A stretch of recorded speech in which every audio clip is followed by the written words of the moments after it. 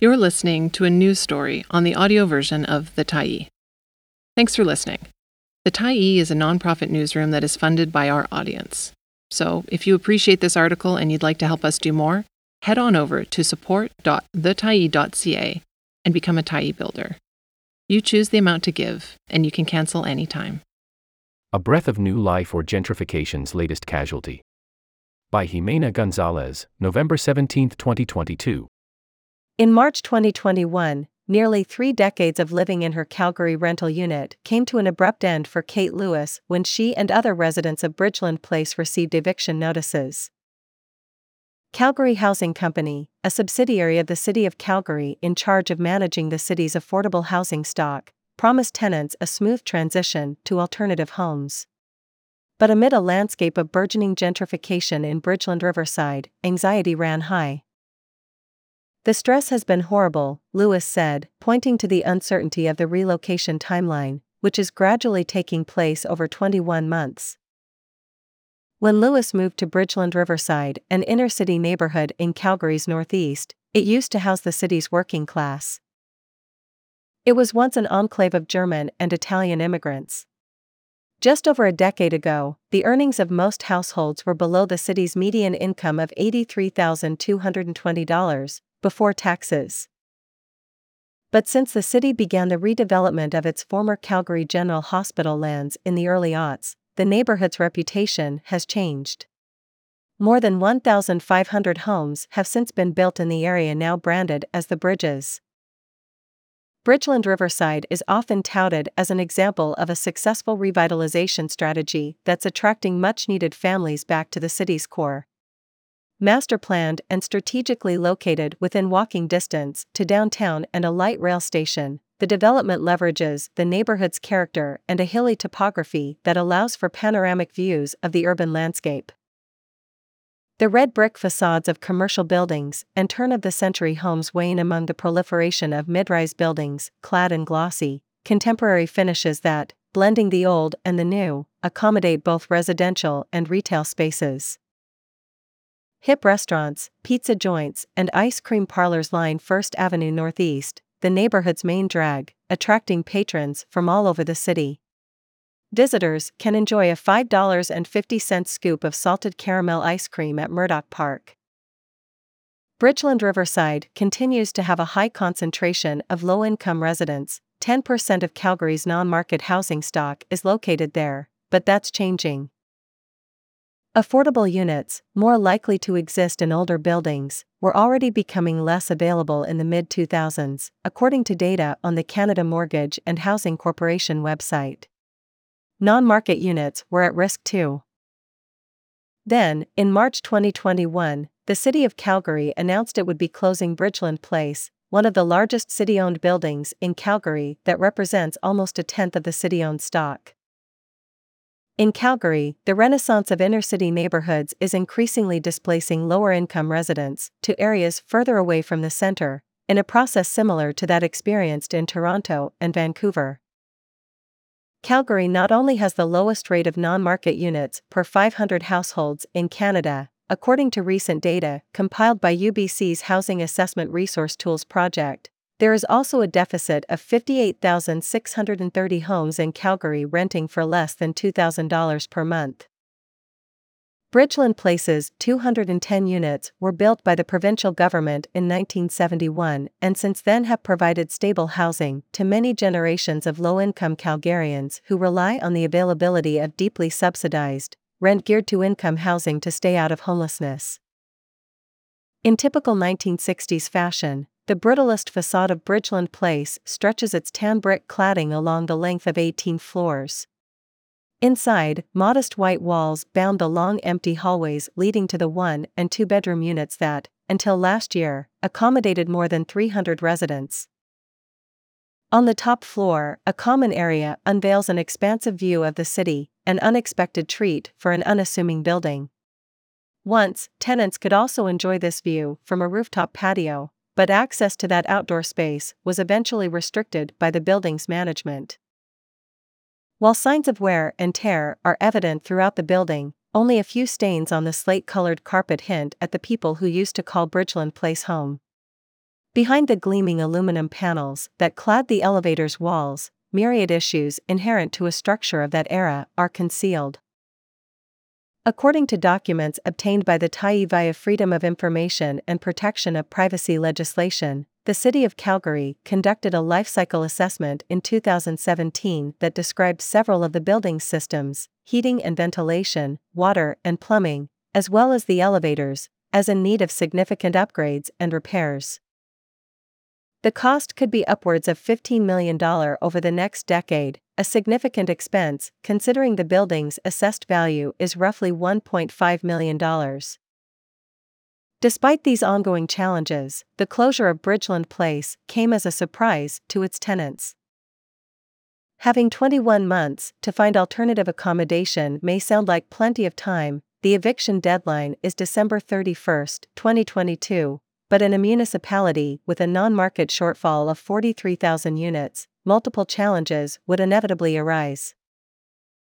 While families in need of larger homes were among the first ones to be successfully relocated, singles requiring one-bedroom apartments have had to wait longer, as the availability of this type of unit is limited in Calgary. Even though Lewis had filed a relocation request in 2020, prior to the closure notice, it wasn't until late October 2022 that Calgary Housing Company was finally able to offer a suitable unit at an alternative location. She was given 1 month to move out of Bridgeland Place. Lewis said the uncertainty around her living situation has been extremely distressing. She was lucky to be offered a unit at a location of her choosing. In late November, she'll be moving to Southview, in Calgary's southeast, to live closer to her parents. It's the only place in that area that has 1 bedrooms, she said. As the eviction deadline looms, tenants who pass on the housing alternatives offered by Calgary Housing Company risk losing their space in deeply subsidized housing and will be left on their own to find a place to live. Although the future of Bridgeland Place won't be determined until next year, it's not hard to imagine what could come next, given its desirable location. Last year, Calgary's City Council directed its staff to ensure that the future of Bridgeland Place aligned with local planning documents, and that the lost affordable units are replaced at a location where the overall benefit to Calgarians is greater. The city administration soon produced a confidential report that resulted in the hiring of a third-party consultant to conduct a feasibility assessment and produce a range of future alternatives for the site. The consultant's work has not concluded, but proposals could include renovating the existing building, or the building's demolition and subsequent redevelopment. Just a handful of blocks east of Bridgeland Place, 14 hectares of Bridgeland Riverside have already been revitalized as part of the bridge's master plan. The parcel of land the subsidized housing sits on, about 1 hectare, is roughly the same size as the now built-out section of the bridge's third and last phase. This redeveloped 1 hectare site includes the Dominion, a luxury rental building with an assessed value of $59,490,000, and Radius, a high-end condo being marketed to investors, both of which have been recently erected. The bridges, while successful in raising land values in the neighborhood, could negatively affect the preservation of Bridgeland Place. Calgary Housing Company could capitalize on the revenue potential the site represents and build more affordable units elsewhere, rather than incurring on the expense of renovating an aging building. When you have a very valuable asset but it's a crappy building, a rational landowner would in fact redevelop that property and optimize the use of that asset, said Steve Pomeroy, an independent consultant and research fellow at Carleton Center for Urban Research and Education. Pomeroy said municipalities can use the revenue produced by the sale of publicly owned properties at desirable locations to build more affordable housing elsewhere. Calgary Housing Company can utilize their assets to generate significant surpluses and use the redevelopment proceeds to reinvest, he said.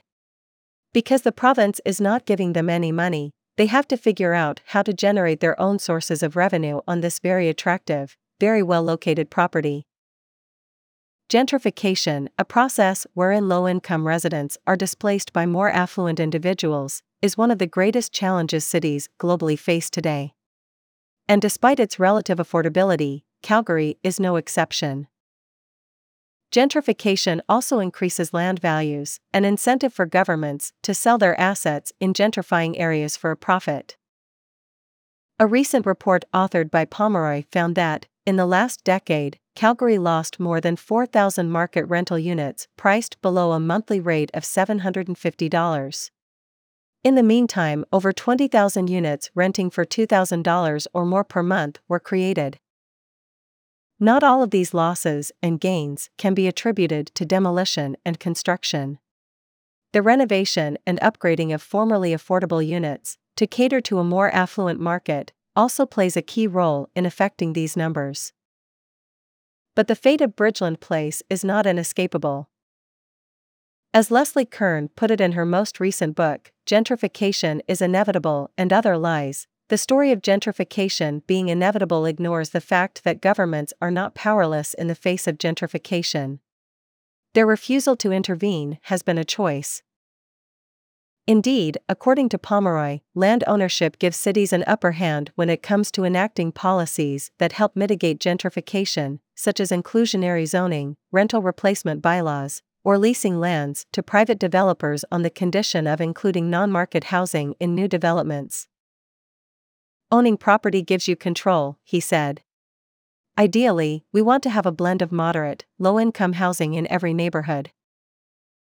But in Calgary, half of neighborhoods lack any affordable housing, and much of the new housing built in burgeoning neighborhoods isn't within reach for people of all incomes, exacerbating gentrification and displacement. In the Dominion, the monthly rent for a one-bedroom unit starts at $1,900. By contrast, the average rent for a similar unit in Bridgeland Riverside is $1,103. Tim Ward, manager of housing solutions at the City of Calgary, said ensuring the preservation of affordable housing is a priority for the city.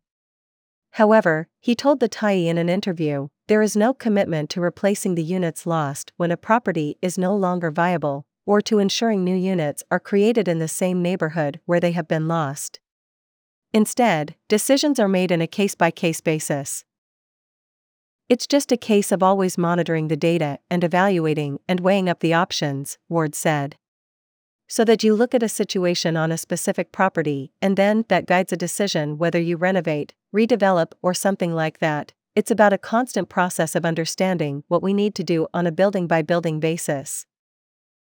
The effects of gentrification in Bridgeland Riverside will ultimately depend on what the city chooses to do. If they do intend to redevelop Bridgeland Place and bring back 200 units of moderately affordable housing, there's no net loss, Pomeroy said. But, if they take the proceeds somewhere else, you do have a gentrification issue in that neighborhood. Having lived in Bridgeland Riverside for close to 3 decades, Lewis is happy to be leaving because she no longer feels welcome in the neighborhood. When I moved here it was a very nice place to live, she said, noting that as new people moved to the area in recent years, negative perceptions towards the tenants of Bridgeland Place increased. I'm sure lots of people in the community think that there's just a bunch of bums living here. As the city's efforts to bring life back to Bridgeland have come to fruition, the affordable cafes, bakeries, and shops Lewis used to frequent have been replaced by a new wave of businesses that cater to a more affluent demographic. You could go to the bakery and get a decent loaf of bread for cheap, Lewis said. Now the 7-Eleven is the cheapest place around here. Thanks for stopping by the Tyee today. Anytime you're in the mood to listen to important stories written well, we'll be here. And if you'd like to keep independent media going strong, head over to thetyee.ca and click on the Support Us button to pitch in. Finally, big thank you to all of our Tyee builders who made this story possible.